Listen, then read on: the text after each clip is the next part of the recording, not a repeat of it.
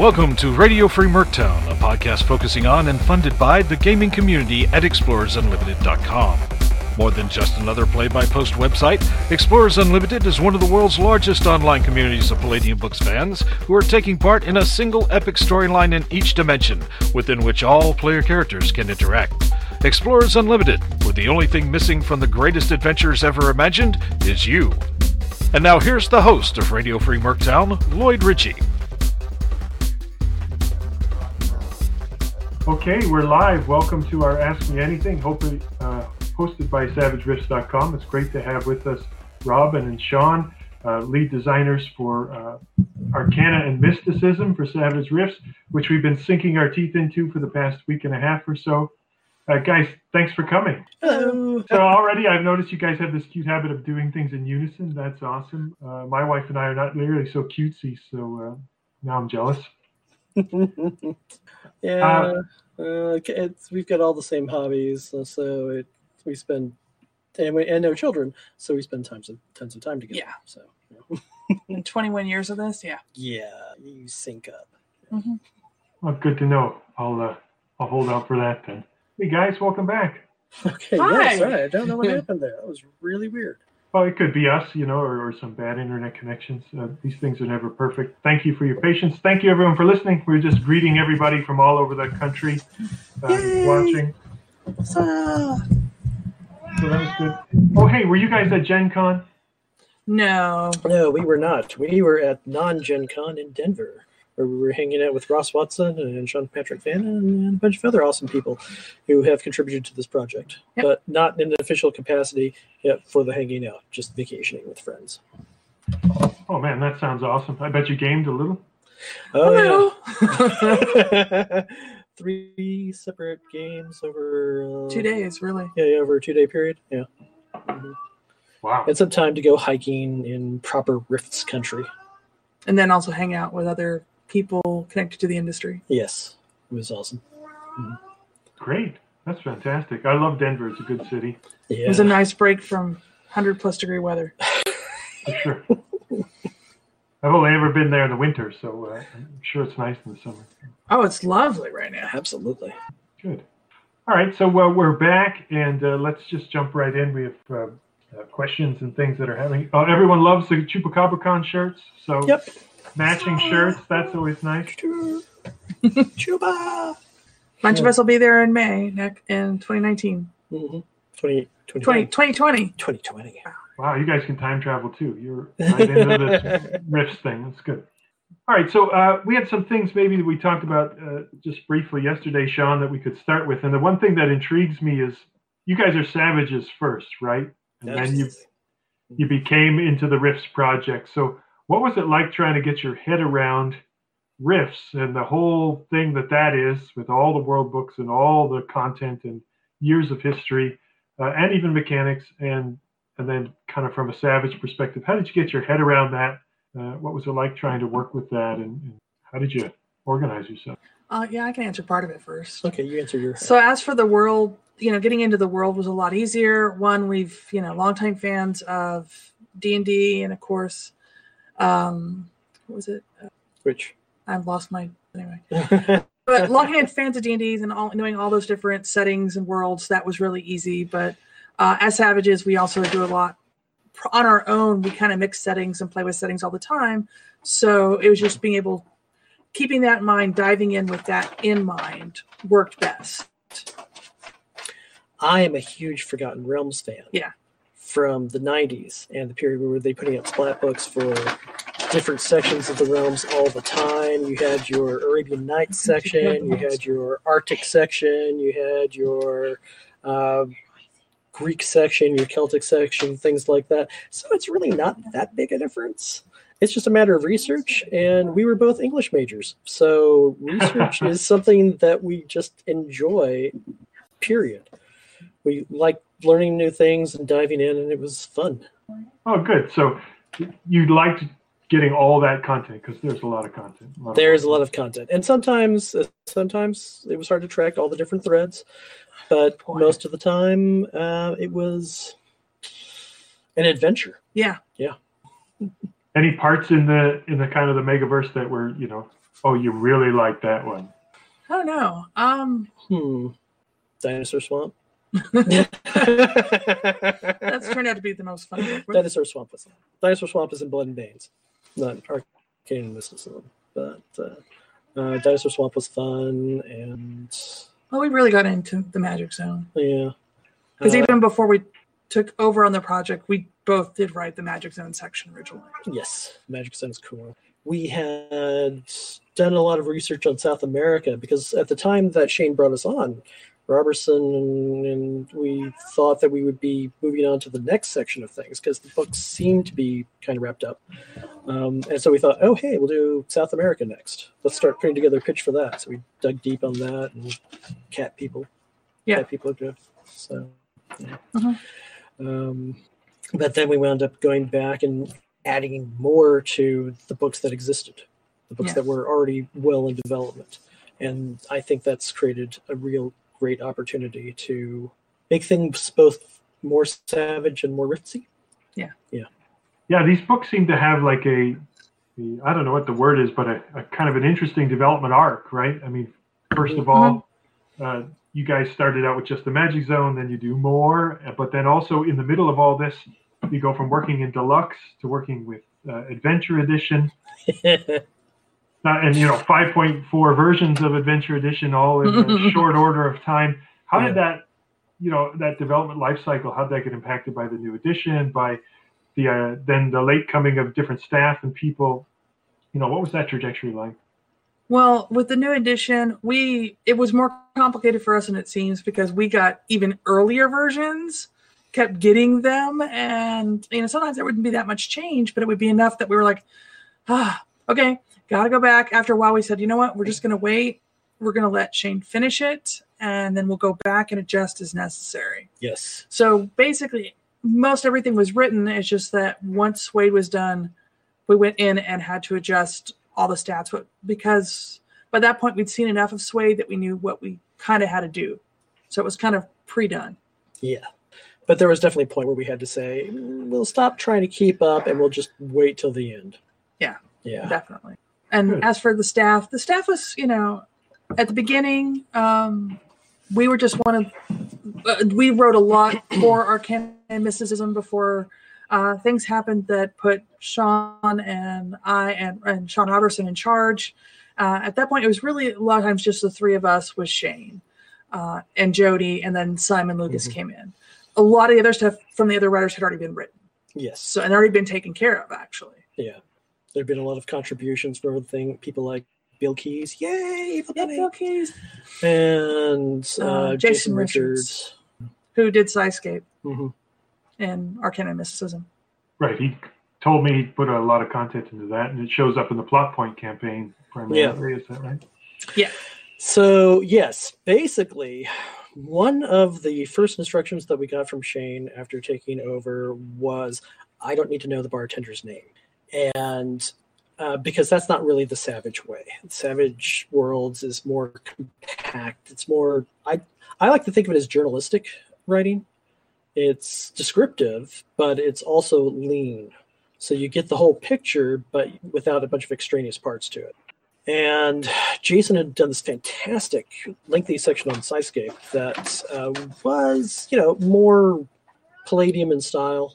Or even more D&D in style. Yeah. It's a bit slightly older school.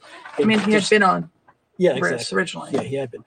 So a lot of extra detail that was great detail, but didn't fit the Savage Worlds aesthetic. So the best way I found to incorporate as much as I could of what he had written was to work it into the Plot Point campaign, where you're going to need that detail.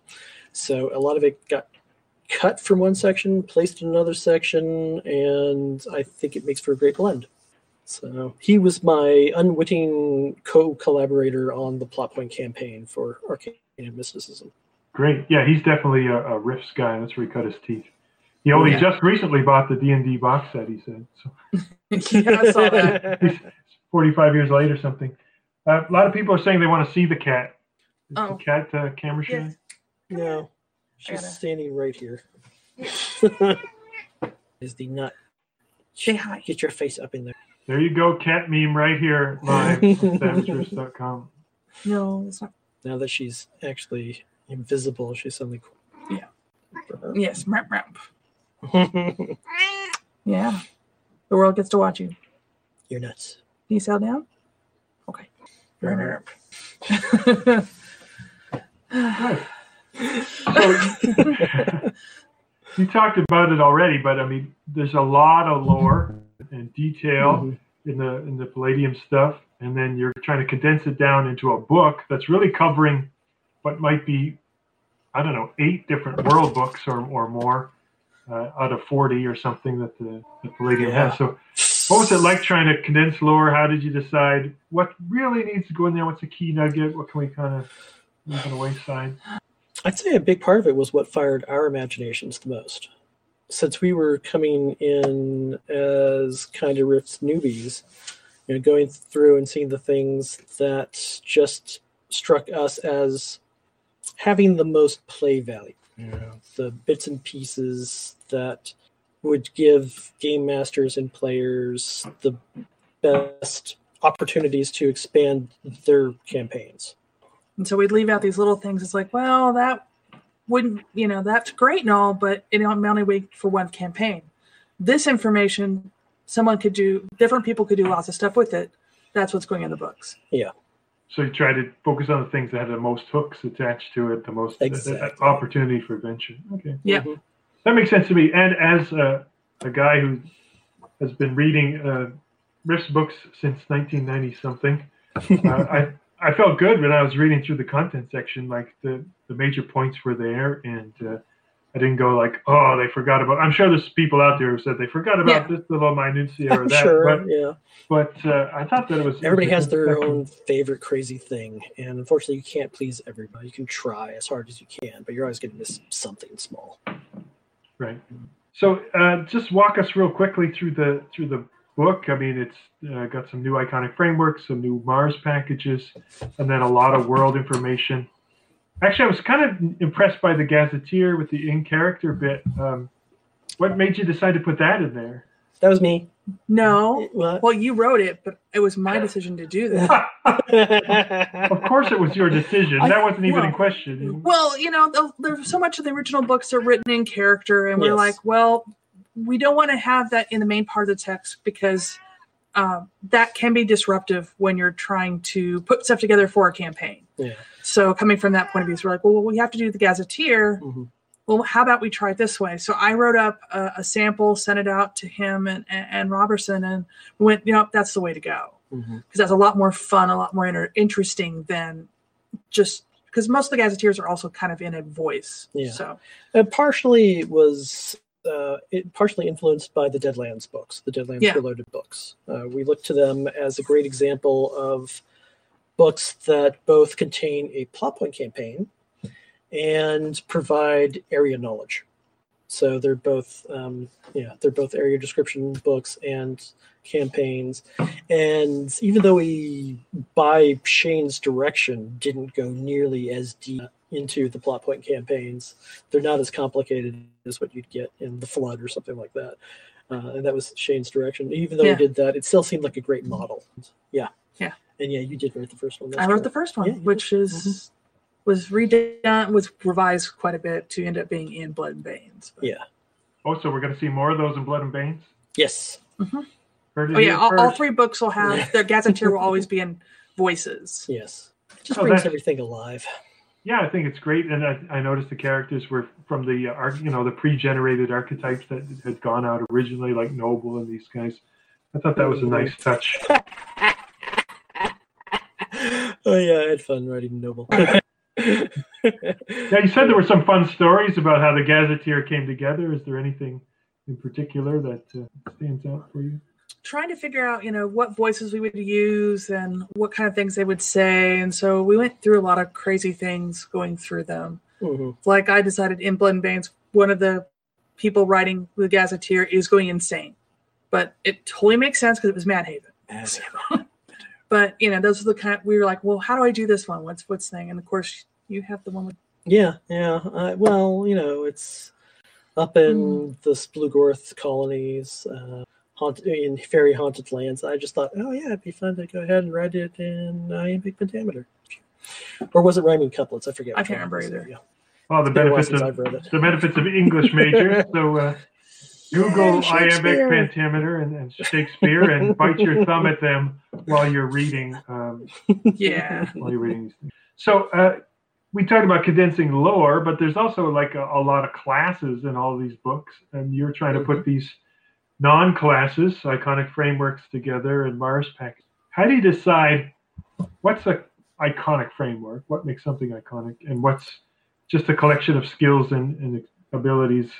I think a lot of the times in Rifts, it's fairly obvious which ones fit into which category, because you've got things that are just like variations on a theme. What was it? I know, but I'm just trying to remember. You're way too early.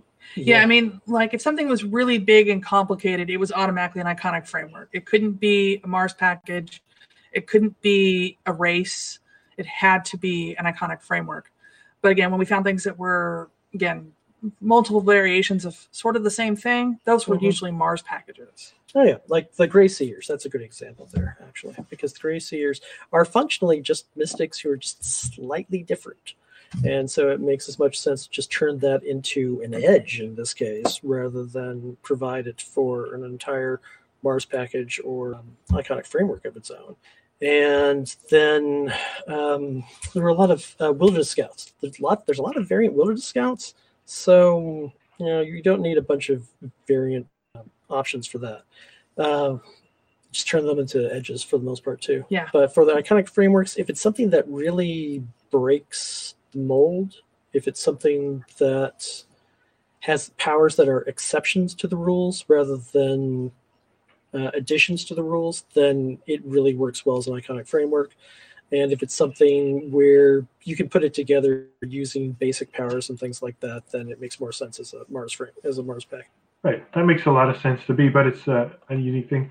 Someone in the chat said the Spirit Warrior and the Shaman were real well done, so good. Thanks. That was you. That was me. Yes. Actually, I really like those myself personally. I was always a big fan of the Spirit West books. What other ones in there did you really enjoy doing, or just like, hey, that was fun to work on? That's gonna be all you. I didn't do any of those. Let's see. The Psy Warriors gone through a lot of variations, and there was some debate about how to handle that. I tried to push them into kind of more of a Yoxia kind of sense. The warriors of wuxia movies like Crouching Tiger, Hidden Dragon, that kind of thing, because they seem to line up with that really well in the first place. There's obviously from the existence of Sanatoa and the way that things are generally described regarding the Psy Warriors, that they're meant to be kind of that mystic martial arts type. And so I pushed it a little bit more in that direction, had some fun with that. Did you add the pike to that? That's not something we normally saw in the original, and they're kind of sword and shield fighters, or is that something that got added later? The pike is something that kind of was inherited and then expanded from the earliest drafts, which were not mine. And there's been some return to that here too. Yeah. That's like the weapon manipulation edge, where you can turn it into a rapier or whatever, and get the benefits of that in addition to the normal damage. That was mine. I like that one. I'm proud of it. Yeah, some of the earlier stuff, basically Sean Patrick Fannin did all the iconic frameworks and all the Mars packages, and I think Robertson did a few of the races. And there's been a lot of reworking of things because of the Tomorrow Legion Guide 2.0, or whatever you want to call it. The revised version of that, since that's changed some of the there's so much change the core mechanics as it's changed some of the focus of things, and so there's been some rewriting there to bring it more in line with the new vision, which works perfectly well. Good. Yeah, I think that's good. I mean, some people, Psy Warriors don't have pikes in the original. What's up with that? But I think we can go with that. And then Well, we've got the Psi Pike, so I might as well give it. Right. And then Robertson told me he put the Elemental Fusionist in there, so any questions about that, we can just ignore. Yeah, unfortunately. Sorry, guys. That's totally new. That's post us. Yeah. Good. You'll just have to have him on again to talk about the mechanics in more detail. Well, no. we don't actually have a show. We just decided we wanted to talk about this. Okay. Members have so many questions, but maybe it'll become a thing. And if you don't know much about future development, see some questions in the chat there about like temporal raiders and when are we going to see Atlantis? Well, that was definitely had been part of discussions leading into the next group of books. Yes. I don't know if they'll necessarily continue along that way, but the thought had certainly been to finish off the Western Hemisphere with the next group of books, and Atlanteans would have to be a part of that. Yeah. But I think right now we're seeing how all this plays out, how well it works, and then I think Shane will make some decisions, and of course, that's when we'll decide where we're going to go. Mm-hmm. Well, yeah, I mean, Robertson's going to do most of the deciding. Well, if he has his way, we'll have all the books and Riffs. Oh, heck yeah. So one thing I like about that guy is he's a Riffs fan. That's a big plus. Huge Riffs Massive fan. Yes, absolutely. He's very passionate about it. I said one thing I like. I'm sure there's other things. I can't think of any right now. Sean, if you're listening. Okay, so just jumping ahead, did you guys have much to do with the equipment section at all? Or is that... I think the equipment section was, frankly, kind of already in place. There wasn't a Yeah, I whole think lot of that's changes mainly there. Sean Patrick Vanna, but you put in a few things. Oh, that's true. Yeah, I did wind up deciding on, okay. Somehow Arsino had basically gotten ignore of everything. And so I did bring that back in and made sure that the Arsino magical power armors were a part of the book because they're a really cool idea. It's such a perfectly Rifts concept, is both magic and power armor at the same time. Right. So, and did you put that little mechanic in where it has its own spell casting ability, or did that just kind of emerge? That's more or less, honestly, borrowed from the Savage Worlds Fantasy Companion, where magical artifacts that have inherent magical powers do have their own spellcasting die as well. So that you can activate things sometimes even if you don't necessarily have any magical powers of your own. If you only are like a Denor Devilman and you've got power points, but you don't actually have a spellcasting skill, then it can pull from your power points, sure. But then you would use the armor spellcasting skill to actually cast the power. Right. Yeah, but not so much invented by me as borrowed. Right. That Denor kind of thing was common if you read, the original Arsino stuff. They were all, kind of magical and could operate these things. Mm-hmm. But I didn't see that as a background edge, for example. Never made the cut or just never thought of. Yeah, it's just mainly a thing that's just part of the different races, and I mean, there's nothing inherently to stop you from buying the arcane background, even if you don't necessarily want to put points into developing the skill. Right. So, yeah. Yeah, I mean, depends on the race and the type of iconic framework. You might have some limitations, but outside of that, all you have to do is buy the edge. But if people really think that should be in there, this is a playtest. Just send Robertson lots of comments about it and get him to put That poor guy. Yeah. So did you guys you didn't do the automatons, but some people are saying, like, how do I become one of those guys who rides around in an automaton, because there doesn't seem to be a way to get one. There's an edge for it, but not a way to kind of start There's an adventure where you... Spoiler alert.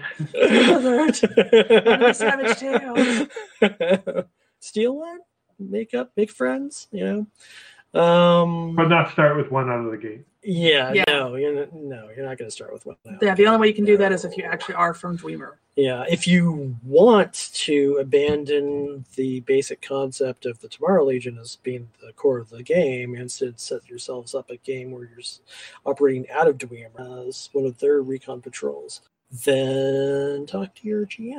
because the iconic the Mars packages for the right kind of mage, a Dwemer who runs those is in there. Yeah.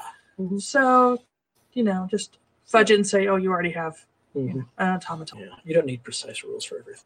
Oh, don't say that. Well, it's there. It's just a little circuitous. I got you. So we're moving through equipment. We talked about the gadgets here. The plot point campaign, I mean, that's, Sean, probably your biggest chunk of stuff in there. Yeah. I think personally that's the largest section that I myself wrote. That maybe Federation of Mad. Well, yeah, I did write a lot. You wrote on Dunskin and all that. Yeah, that's true. I did. Good. We've written a lot since then.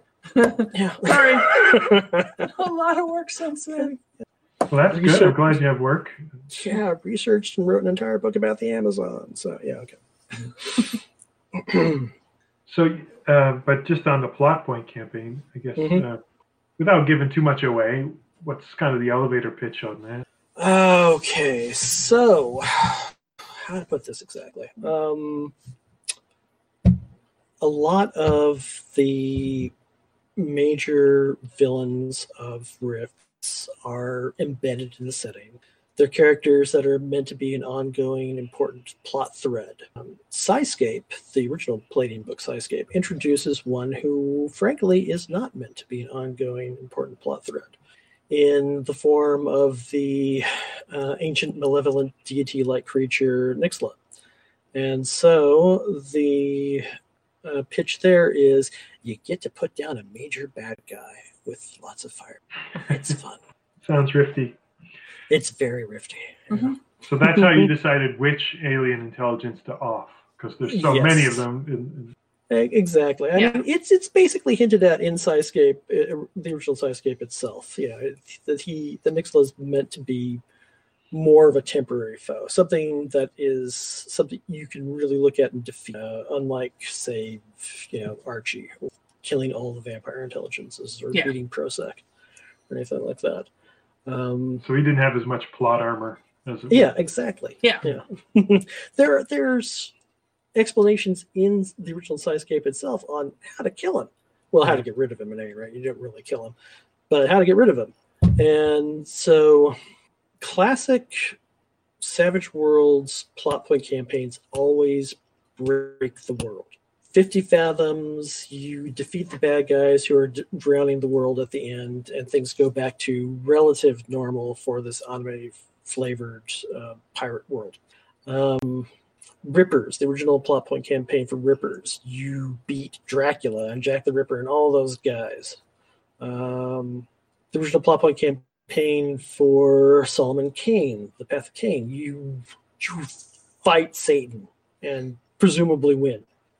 So this was an opportunity to do that same thing in a Rifts book, to actually have this gigantic heroic moment where you change the world. You make a gigantic discernible difference. And it's canon. And that's just not something you necessarily always get the opportunity to with the other types of villains. Yeah. So. And it was a little harder to do anything that world breaking in the other books. Yes, exactly. Also, it gave the perfect opportunity to introduce something that will be a plot point of books going forward. So, yeah. Yay! Mm-hmm. All right. No spoilers. An item involved. Okay. Yeah, item, location, item, whatever. Thing. My baby. I introduced two things. Oh, okay. Yeah, I tried to be as humble as possible and not put a bunch of new stuff in. Mm-hmm. There are two things I introduced. There is the mysterious item that we were hinting about, and then there are the vegetable pigs, the grubber, who are avocados who walk and taste like bacon. That's all I know. All right. Well, that's hold it. I need to recover. Just give me a second here. I see Simon Lucas is on the chat, so he says he's working on Blood and Banes as he listens. Simon, in the chat, put a deadline for a release date for the preview copy of Blood and Banes. Come on, Simon. Killing us we need here. our were-ocelots. Yeah. Where ocelots? You can't live without a weird awesome. Yeah. Yep. So for the plot point campaign, just jumping back there, what kind of power level do you think it is? Is that a seasoned level kind of thing, or is it designed to start at novice and kind of grow? It really is designed to start at novice and work its way up. I mean, you might want to start at seasoned, but you don't really need to be any higher than that. Part of the way it's structured is borrowed largely, borrowed on Shane's orders from Weird War Rome. And that is that you have your plot points, but in between those, you've got a lot of space to insert adventures of the GM's own creation or one sheets or whatever. I personally suggest that you run all 3 plot point campaigns together, starting with Souls of Darkness and then cutting away partway through to the Blood and Bane's plot point campaign or the Empires of Humanity. I'd say the Empires of Humanity. Yeah, Empires of Humanity plot point campaign. Come back, then cut away to the other one. Yeah. And then come back to finish it. And just, use all 3 books together. 3 story arcs at once? Yeah. Your players are smarter than... Oh, I shouldn't say that. Well, the other 2 I think are a bit more discreet, and and Souls of Darkness is definitely meant to be spread out. Mm-hmm. Give you time to make friends and allies. Right. I don't want to think about all those possibilities. So that's good. I think on the plot point campaign, is there anything else on that that's any advice for GMs running it or there is a certain member of Dunstan's inner circle who makes an appearance as a major NPC or as a villain that you directly fight with. Spend all of his extra super tough and make him a memorable experience for all the players, and also make sure to miss or something. Good advice.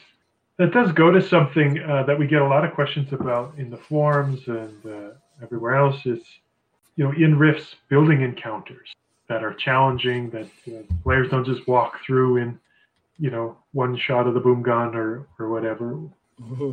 When you were putting that together, and you guys did a lot of playtesting at cons, I think I saw some folks and different things. Like, how did you do that? What's your advice for that? You just have to remember to run the bad guys as intelligently as their characters, or more intelligently, since you usually can think of some of the strategies. You're the game. If that leads to a little bit, then go for it. It's your game. So, and it's never a bad idea just to throw out a bunch of mooks at some point, yeah, just to kind of disrupt things, to make things work a little longer. Use cover. Cover's great. Mm-hmm. Make sure that you're familiar with how the bad guys' edges interact, how their powers work, so that you can take most advantage of that. The push maneuver is great for pushing people off of cliffs, or throwing them out of windows, or just knocking them down, period, where they'll be more vulnerable on the ground and you can kick them. Yeah. Yeah. It's so great to have you both. I just want to say yeah, that's something that's happened. I use that a lot, but it's a great maneuver. There's, some of the new suppressive edges. fire is awesome. Yeah, and everybody's walking around with rate of fire 3 weapons most of the time. So use that if you really want to make things tough on your suppressive fire. But even with some of the new options, with some of the new rules and some of the new edges, you can take the game in different ways. Like I read somebody was talking about in a campaign where they went through the combat like that, but it took forever to get there.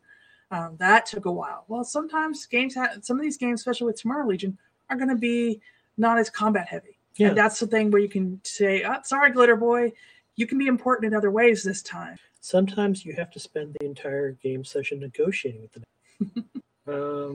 And ultimately, this is Savage Worlds. So in the end, relatively short combats are a necessary part of how it works. It's not meant, you're not supposed to spend your entire game session fighting one fight. A good Savage World session, you should be able to get like 2 or 3 in. Yeah. And that's not even with cheating and just using quick encounter. That's I'm going to tell Shane beauty you of said Savage Worlds. quick encounters are cheating. No. I mean, when it comes to combat, they are. But for other things, they're awesome amazing. for like other things. And that Yes, was one absolutely. thing in building a lot of the Savage Tales and stuff. We were using some of those new rules, like the quick encounters and things of that nature, to help give different options in the adventure, so the characters who aren't just big bad, murder machines, can still get their day in the sun. Quick encounters are a fantastic way for everybody to get an opportunity to show off what their characters, and they are tremendous at heists and rescues, and they are, it is just a joy, because as a game master you just get to kind of sit back and say, what do you do? And then they get to get a little narrative and fun and say, yeah, this is my awesome hero moment, and it's great. I love them too. They're super handy, especially in our site. We play a lot, by post, and not just live. And so anything that's more narrative in nature like that, like you succeeded, but tell me how, is always a great thing to have in your toolbox. Yeah, and I know Shane wants games that are more narrative, more where the players have more say in things, and some of those rules, like the quick encounters, do that. And they're good things to put in Savage Risk games, so that it's just not constant combat. Yeah. No, that's good advice. I think that's great. The last section of the book, and I'm trying to, if you're asking questions online, I am watching and trying to work them in as we move through here. So I don't think I'm not. Yeah, you said the monsters were already kind of largely written. Yeah, the monsters were kind of lined up. There were a few things that got added in. I love Sabretooth, so I made sure to put the Panther-Terrier. I also did the art order for that one and said, make it Frazetta-like. Beautiful piece of art. Yeah.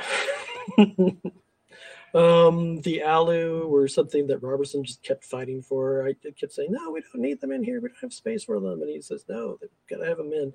And yeah, they're let's see. Oh, didn't you choose the Devil Unicorn? No, I think Devil Unicorn was in there. Oh, okay. Yeah. I just kind of beefed it up a little bit because I think they're fantastically weird. Yeah, it's amazingly weird. The fairy folk, that was one of my choices there because we kind of need to have forest wardens. Forest wardens was funny. Forest wardens, we actually stumped Robertson. He was thinking, oh yeah, I don't know what these are, so we don't really need these in here, do we? No, man, they're actually in the books. Yeah. That was the only time we beat him at that, though. But yeah.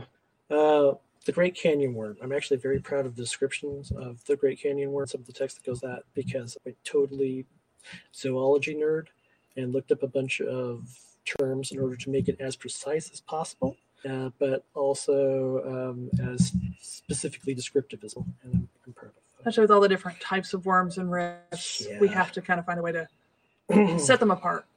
Johnny Quest fans might recognize the look of the Leatherwing. Plumed Serpent was something that was already in there, but Plumed Serpents are so great. That was a really fun creature to find, and then the illustration for that.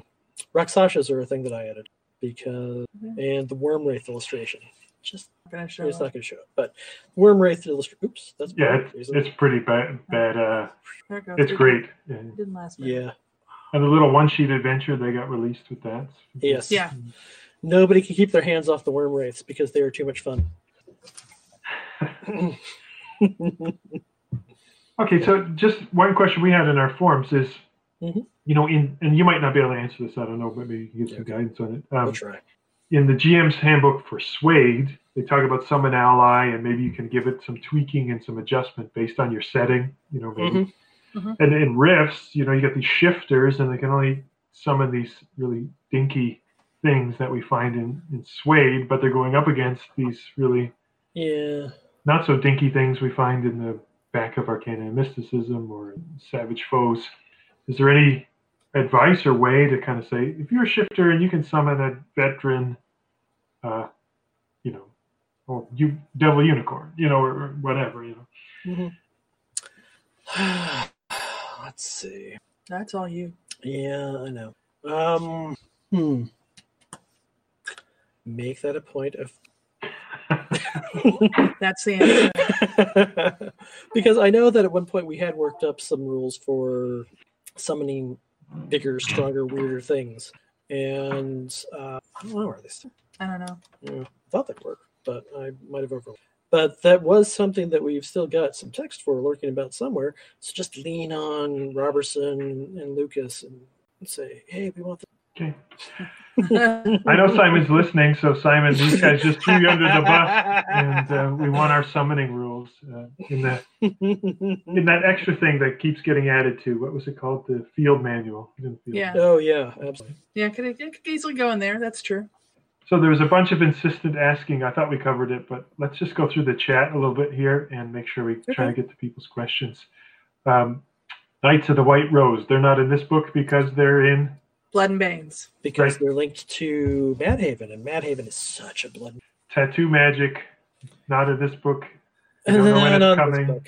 Yeah, no, that would be attached to the True Atlanteans, and that would presumably be in the next section of book, if that happens. Yes, assuming that Robertson sticks to what we did originally, which he's under no obligation to do. It's from a design perspective, I'd love to chat with you guys about like how the heck would you do tattoo magic controls. Yeah, that is a challenging one. I admit, I'm kind of glad I didn't have to figure it out.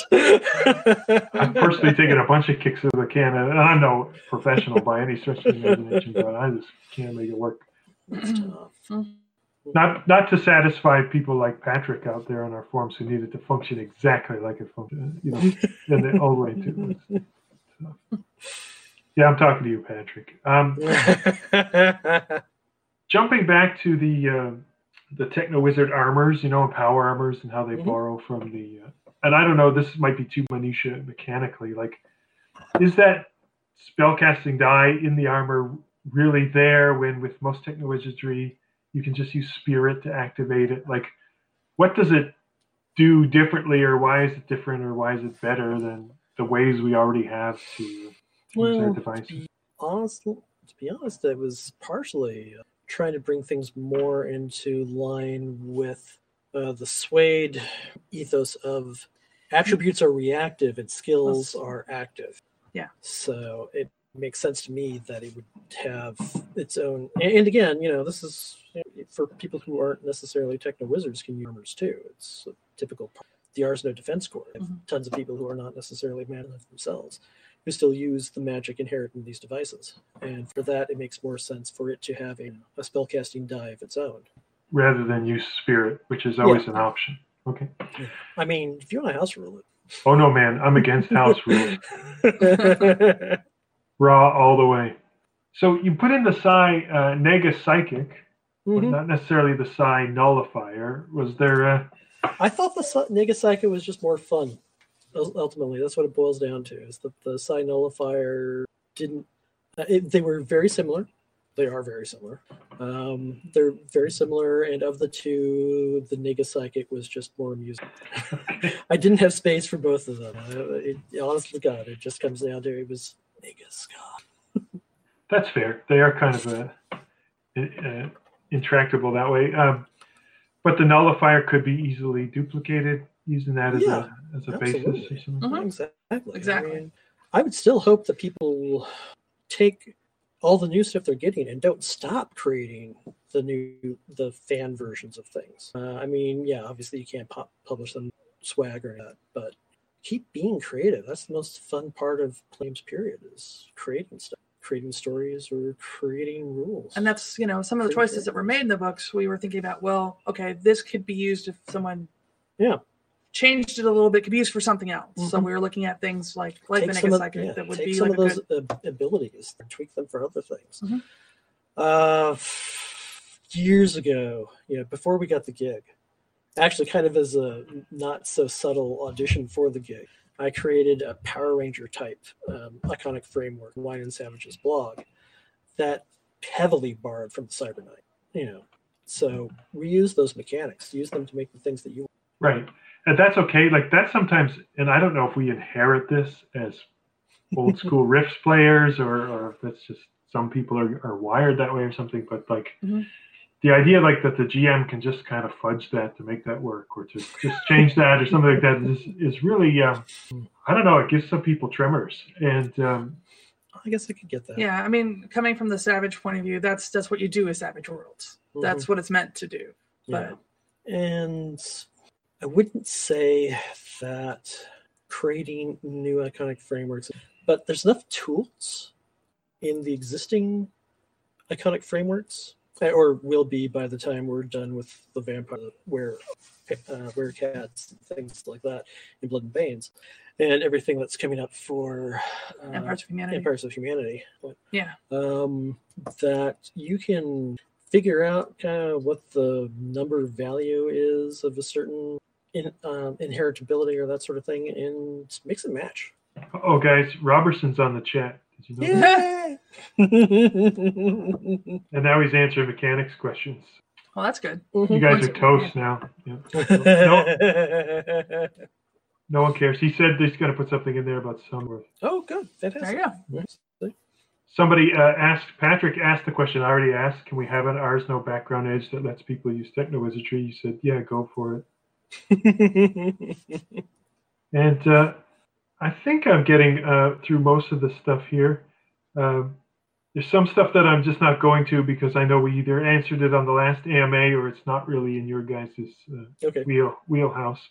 So forgive me for being a bit editorial. Were you involved on the Cactus People at all? Yeah. That's him. So, we got a lot of questions about well, how does their mind link work and what's the different than the mind link powers? Well, I mean, yeah, technically they can, but we want you don't want to have a player character who's totally isolated from everyone. It's kind of a line of sight thing, so you can communicate with everybody else at the table. Okay, good. So we're coming up on that. I mean, I'm fine with that. I mean, there are other questions like ticky-tack stuff like, well, what if they have the power versus, their innate ability and how does that all work? There's kind of questions, and Sean, if you're listening, questions on innate abilities and how they interact with the other things, and are they trappings or whatever, but I know that's if Robertson needs any advice on this, then when you've got multiple basic amounts in a skill or something like that, due to inheriting it from both a race and an iconic framework, I suggest following Freedom Squadron model and giving the character a die 8 instead of a die 6.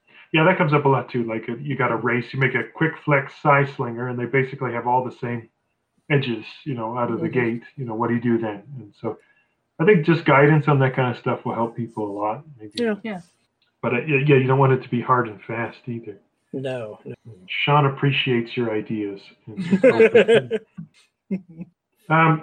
This is I don't know, did you guys have involvement, like there's the spirit bow and the spirit spear, these magic items, and maybe magic items in general, there's some rules for creating them. Is that newer or is that stuff you were involved in? That's partially developed out of stuff that had been there from the earliest drafts, yes. So it has passed through my hands, but I trust him to find the board with Swade. Sean, please take them off the Techno-Wizard weapons table so people will stop asking if they're magic or Techno-Wizard and technical difficulties apply. Thank you, Sean. Simon, what are we getting? Blood and Veins again? Just make sure everyone's still listening. I had another question, but I was busy trolling and I forgot all about it. Shoot. It's hard to remember things when you're talking to it. Yeah. You guys are a lot of fun. I am so glad that you're here. Any more questions from the chat while we're doing that?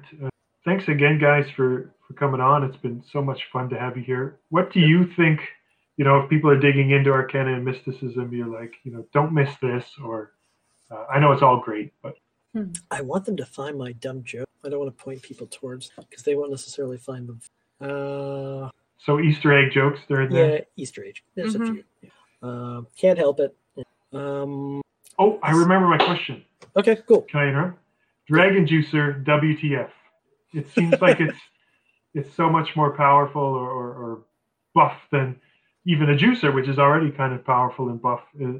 Are we missing something there? Is the free dragon blood infusion you get from your Tomorrow Legion enough of a hindrance, that kind of stuff? Or maybe you guys were involved in it and I should shut the heck up. Well, that was in the original draft. Yes, it was in the original draft. There have been many eyes on it since then. There were many eyes beforehand, too. Yeah, that went through a lot of work before it even got in draft. Yeah. That much we do know. I think with the Dragon Juicer, it's also one of those things where you have to play up the hindrances, and the dependency on the dragon blood is its own thing. More important is the way that dragon associated people. And in the Magic Zone, there's a good chance of that. Yeah. So. Yeah, those social hindrances really need to be played up more, eh? Like they're the complications on a lot of IFs, and people say, but the published adventures even ignore them because the coalition troops in Garnettown don't shoot right away or something. So I guess you have to find other ways to make those complications. And to a certain degree, you kind of have to write adventures in the most generic way possible. And part of the game master's job is to read it and then interpret it from the point of view of their players. Create the complications that can't be anticipated for your specific group of players. So yeah. No, I think it's all good. I just wanted to ask it. No. I don't have go for it, man. Super opinions one way or the other. Maybe a little sneak peek. What's on the cutting room floor? What IFs or Mars packages were like on the fence, and then you guys were like, we hate them, or we really want them in there, but they just can't make it, or whatever. I think actually it's much more a matter of things that kept coming back to life. Honestly, I don't think it's a gigantic spoiler. I don't think it really says anything bad about Robertson and I have a disagreement. The need for Rifts dwarfs or Rifts elves, I think just using the base ones from Savage Worlds is fine. But you want to make sure that the Rifts versions of them, once presented in Arcane Mysticism, are in there. And that's cool, because they are different. So that works there. That's something that came back to life. And yeah, friendly disagreement on that. Aesthetics, really. Let's see. I don't think there was a lot that got cut because most of the time, because if we found ourselves in a position where we needed to save some space, well, those player-facing options are the most important part of the book. So we would cut from other sections. We would cut from other sections instead. Trim a few words from the Federation of Magic, cutting out every use of the word that, things of that nature. Slim it down, journalistic prose. Yep. In order to make sure that all the player options were there and available. Oh, no, I did think of one thing that got cut, and it might come back. The four-armed giants who are present in the book. I did have an edge originally in there that was kind of riffing off of the Dog Boy racial breed edges to allow them to take this edge in order to get increase their strength attribute more than once per rank. So you could get the characters up to like super mega strength pretty easily on, especially if, say, for instance, you took the Rogue Scholar as your Mars package. Then you could create a four-armed giant that was really dangerous right off the bat. Right. And where did that name come from? You couldn't use the original name for whatever reason. Yeah, no, that's a total surprise. Ask Robertson about that. Yeah, Robertson knows the official on that. We did not know that there was any issue with that until after we looked at the book. Yeah. And then it was like, oh, well, that's surprising. I'm glad you kept the race in there in some kind of form. Yeah. Kind of surprised that it was something to do. It was some sort of licensing thing due to them first appearing in Palladium Fantasy rather than in Rift. Right. I lost my spot. In Rifts, there's a lot of races that are like have these. They're almost iconic frameworks themselves. You get the dragon or something, but then you've got something like the Psy Ghost or some others that are, I don't know. Palladium would call them maybe RCCs or something like that. Like they just have a lot of. How do you work in those kind of things or deal with those kind of mutant type things that they're not necessarily magic or psionic, but they can turn invisible or turn into a ghost. Mm-hmm. Well, the Psy Ghosts especially underwent a kind of radical change because they were originally going to be a Mars package. And then I was rereading through things and realized, wait a second, this isn't a skill you can pick up. These are a group of mutant humans who have this unique racial ability to do that. And so I had to then translate what had been a Mars package into being a race instead. but they were too interesting to leave out because it's a really fun thing to be that ultimate stealthy guy, to play solid. So kind of had. Well, I agree. I think there's some huge Cygos fans on our site who, always want to talk about that and nothing else. Though, if you're going to create a Cygos, you might want to wait until Empires of Humanity is out and then mix the Cygos race with some of those military-themed commando-style Mars packages. All right, Simon, another due date. Okay, so I think we've covered a lot. We've covered mostly what's in the chat. I want to say thank you to Simon and to Jody and to Sean Robertson for jumping on the chat too. I mean, it's 3 times as interactive as having you guys here. This is fantastic. I mean, just everybody's around. And so available. I really love that. Maybe Robin, if you want to take a minute, sell us on Blood and Banes, and if we're really lucky, you'll come back and spend some time talking through us when you can really talk about it. But like, what's in there that's we're just going to be so excited about? Well, I mean, it's finding all the really awful sort of things, bad guys in North America, and pulling those out. I mean, there's a lot of focus on vampires because I know a lot of people want those vampires, but kind of had to think about, well, where are some of these places, or monsters that were just the most problematic and can do the most with. So the book goes all over North America, of course, North America / Central America with the vampires. But if there's a nasty sort of thing or just a really dangerous kind of bad situation in North America, it's probably in Blood. It was fun playing with bad guys. It is all the freakiest stuff. And a plot point campaign to go with it. Yep. And how did you decide which ones alien intelligences were expendable in that? Well, that's assuming that you can fight your way all the way to a vampire intelligence. The plot point campaign does not go that far. Because you can't far. Yeah. If you have some help after doing the Arcana and Mysticism plot point campaign, maybe a little bit easier.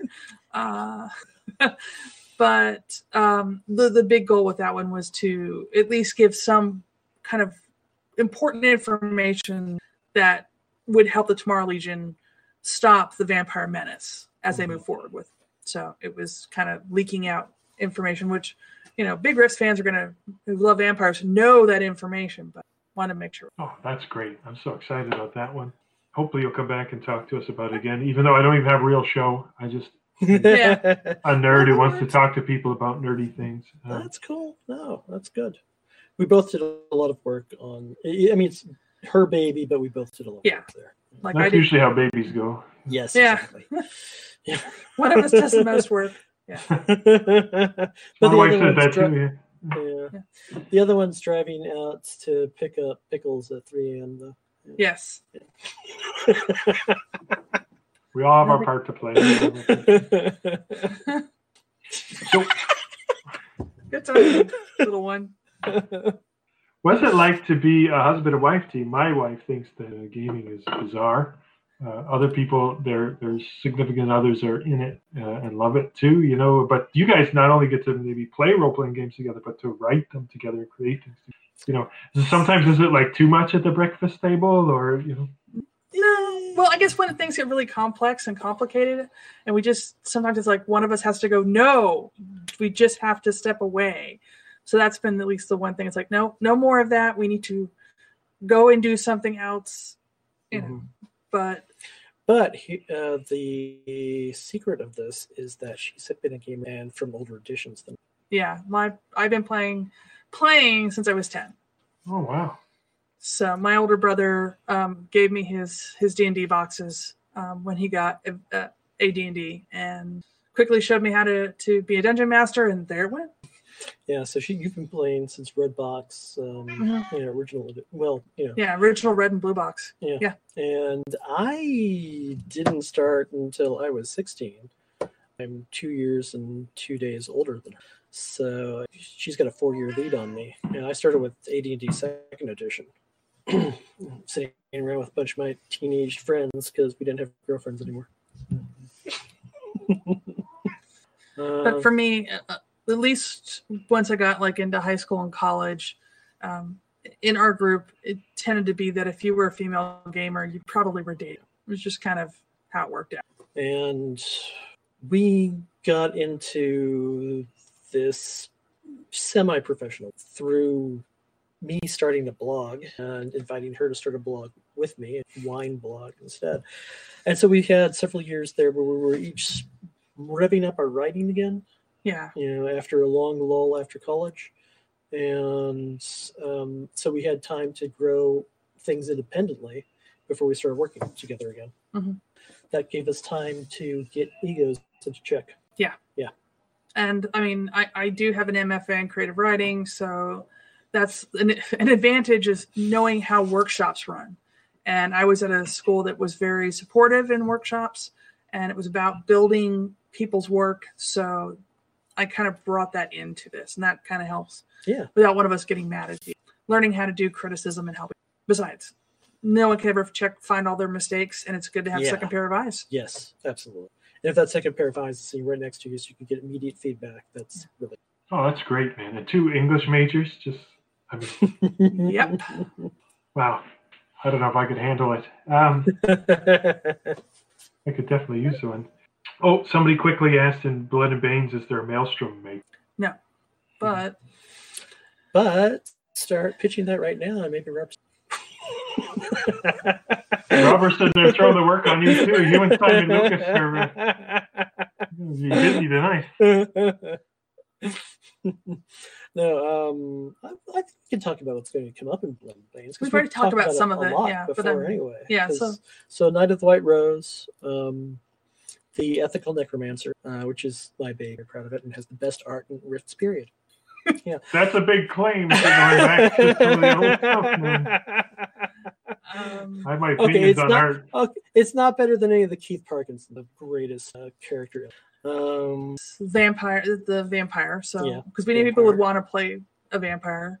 After years of so many of us playing in the storyteller system, of course, someone's going to want to play a vampire. Yeah, absolutely. So, and it's canon. Yeah, it's canon. Again, it's canon. Yeah, the good guy necromancers and good guy vampires are canon. They're part of the original books. There, Werecats. Werecats were a huge development job. And I suppose we should save that story. Yeah, we'll save that story. But yeah, it was a lot of work and a lot of different changes on that back and forth on barbarians. Mutant barbarians. Yeah, too. mutant barbarians. That's riffs. You have to have mutant barbarians. Yeah, eco wizards. I know some people have been. Oh yeah, Alan's asking about those like crazy. Eco wizards, good. Eco wizards. Vampire hunters. Yeah. Shoot, can't remember. A bunch of cool professional edges. Yeah. Yeah. That was one thing with Blood and Banes. There's a lot of professional edges. So you can have the squire of the Knights of the White, and you can be a squire. That telepathic link in your knight. Races include the centaurs, which are also there's information there on how to make them a cyber centaur. Yeah, both the cyber centaurs and normal centaurs. Sasquatch. Because we were like, gotta have another, something weird. Oh well, they're part of canon, so why not? Yeah. Sasquatch. What's the other? Yeah. Well, that's fine. They'll give us more stuff to talk about next time. Yeah. Yeah, I mean, if you guys are willing to come and talk when we can talk more and see what's in there, then we would. No, definitely. Yeah. Oh, somebody's asking if you'll read through the table of contents for Blood and Banes, but you can use that. Let's let them prepare the playtest document first. Yeah, it's closing in, from what I can see, but I don't want to step on any toes there. Yeah. Are we going to see Momano hunters in Blood and Banes, or is that more these techno wizard headhunters? TWs or cybernetic? Oh, they're in Empire. Sean answered on the chat. Okay, that's why. Yeah, exactly. Mm-hmm. Mm-hmm. Yeah. It was interesting trying to figure out what was going to go in what books in some areas, because like with Blood and Banes and Arcane and Mysticism, there's overlap, especially with like iconic frameworks. But Empires of Humanity and Blood and Banes, it's Mars packages. We got to be careful not. Dinosaur Hunter. Yep, Dinosaur Hunter. That's Dinosaur Hunter. It's one of the Mars packages. There's a Mars package. Are there dinosaurs in Blood and Banes? Yes, there are. Dinosaur Swamp is in Blood and Banes. Mm-hmm. And you said it was like some kind of template or something, right? So you could like for types of dinosaurs, or basically in order to keep the stats as simplified as possible. We made kind of this slight break with traditional ways of handling it in Savage Worlds. And so you've got dinosaur kind of template stats. So you've got large carnivorous dinosaurs. Then you've got small carnivorous dinosaurs, raptors, your and then the armored herbivores. And then you get your sauropods and The flight. Yeah.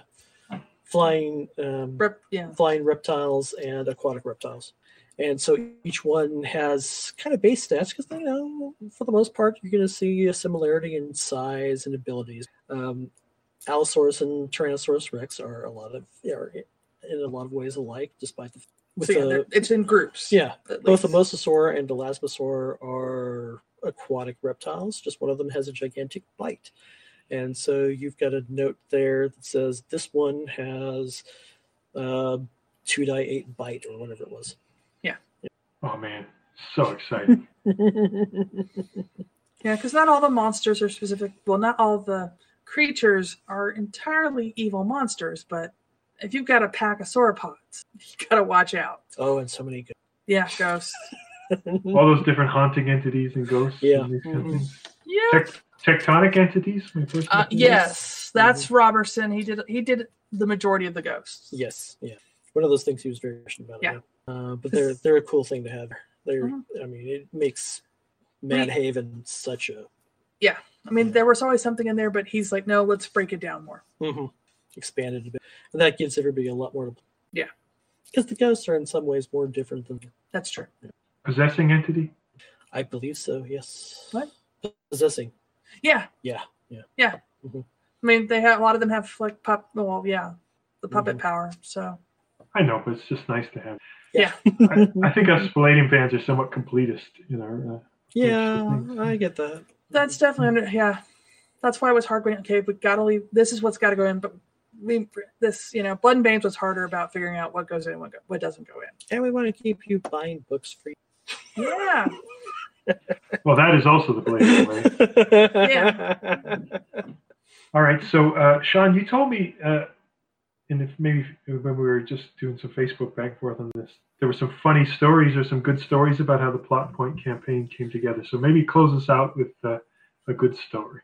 We've kind of covered that. Okay. But to be more precise about it, so Jason Richards had written this great chapter on Skyscape that unfortunately kind of went outside of the Savage Worlds parameters, but I wanted to keep as much of it as I could. So I was looking around, trying to figure out the plot point campaign, because it was important to all of us that each of the books this time have a real plot point campaign, something to give direct play value in addition to all the character, in addition to all the player facing options. And looking at the Skyscape book, and realized that Nixla made a perfect foil for a plot point campaign, being a really dangerous opponent that at the same time seems kind of intended to be somebody that the players defeat, which then led into trying to spin things off as much as possible, giving space for Jason's cool ideas, and fitting in things of my own. It became stealing my one sheet. Yeah, stealing Robin's one sheet. So like the first plagiarism in your own home. The first act. Well, I asked your permission. Yeah, she asked my permission. It wasn't quite plagiarism. It's like, hey, I would like to use this. And I went, okay. Yeah. So the first act is that's slightly not really exciting. Is it exciting? Yeah. First act is slightly rewritten from what she had created. Second act brings in a lot of what Jason had written. And then it was an opportunity to just try to create really unique, fun scenarios. There's an act that is really predicated on negotiation. And I'm not sure that it's necessarily going to go well for the players on every group, but that's fun. Complications are fun. There's a heist. I'm a huge fan of heist movies, and specifically the franchise Lupin III. So I got to create a heist scenario for that, involving my favorite bad guy, all of Rifts, for that matter. Because what's the point of having these awesome bad guys working in the background if you never actually find yourself in conflict with them? Oh, it's so true. Yeah. Yeah. You don't want to you don't want to be precious with your NPCs. No, you want them up front where you can actually fight them. And sometimes maybe narrowly escape, but that's a story to tell. Who wants to run a Star Wars campaign and never encounter? Exactly right. Yeah. And so it was a challenge to try to work in each cool thing that's inside of Savage Worlds, each subsystem.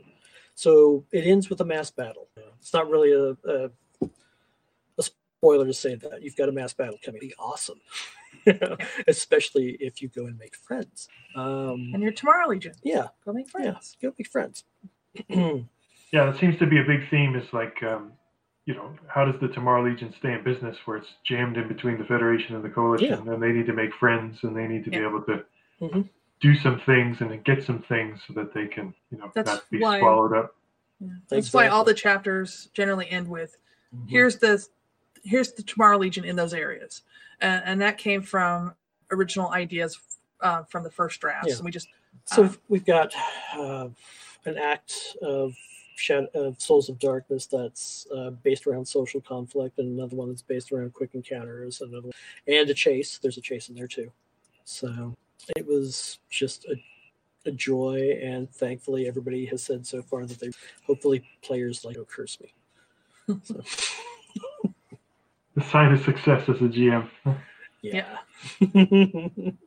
Well, great. Thank you guys so much for coming and speaking with us tonight. We're coming up right on an hour and a half, which I think is a good length for something like this. Yeah, probably. That's probably, yeah. I mean, if you want to talk geek all night, I guess, but for me, it's going on midnight. Yeah, I understand. Yeah, Friday is one of my days off. So, And yeah, I'm you still better on just tell me to shut up. Vacation, so to speak. I'm just tired. I was golfing all afternoon. So that's it for me. From me, I want to thank you again so much for coming. I want people to check out. Is it a good place to go just to send people to your blog and to see some of the stuff that Sean you have on Swag and different things like that? Absolutely, yes. Yeah. I have several Rifts compatible, but maybe slightly tongue-in-cheek options available on Swag. The Morph Transer bots, which are robots that change into other things. Or actually, in this specific case, they're vehicles that change into robots, kind of thing. I forgot that's what type of things. Yeah.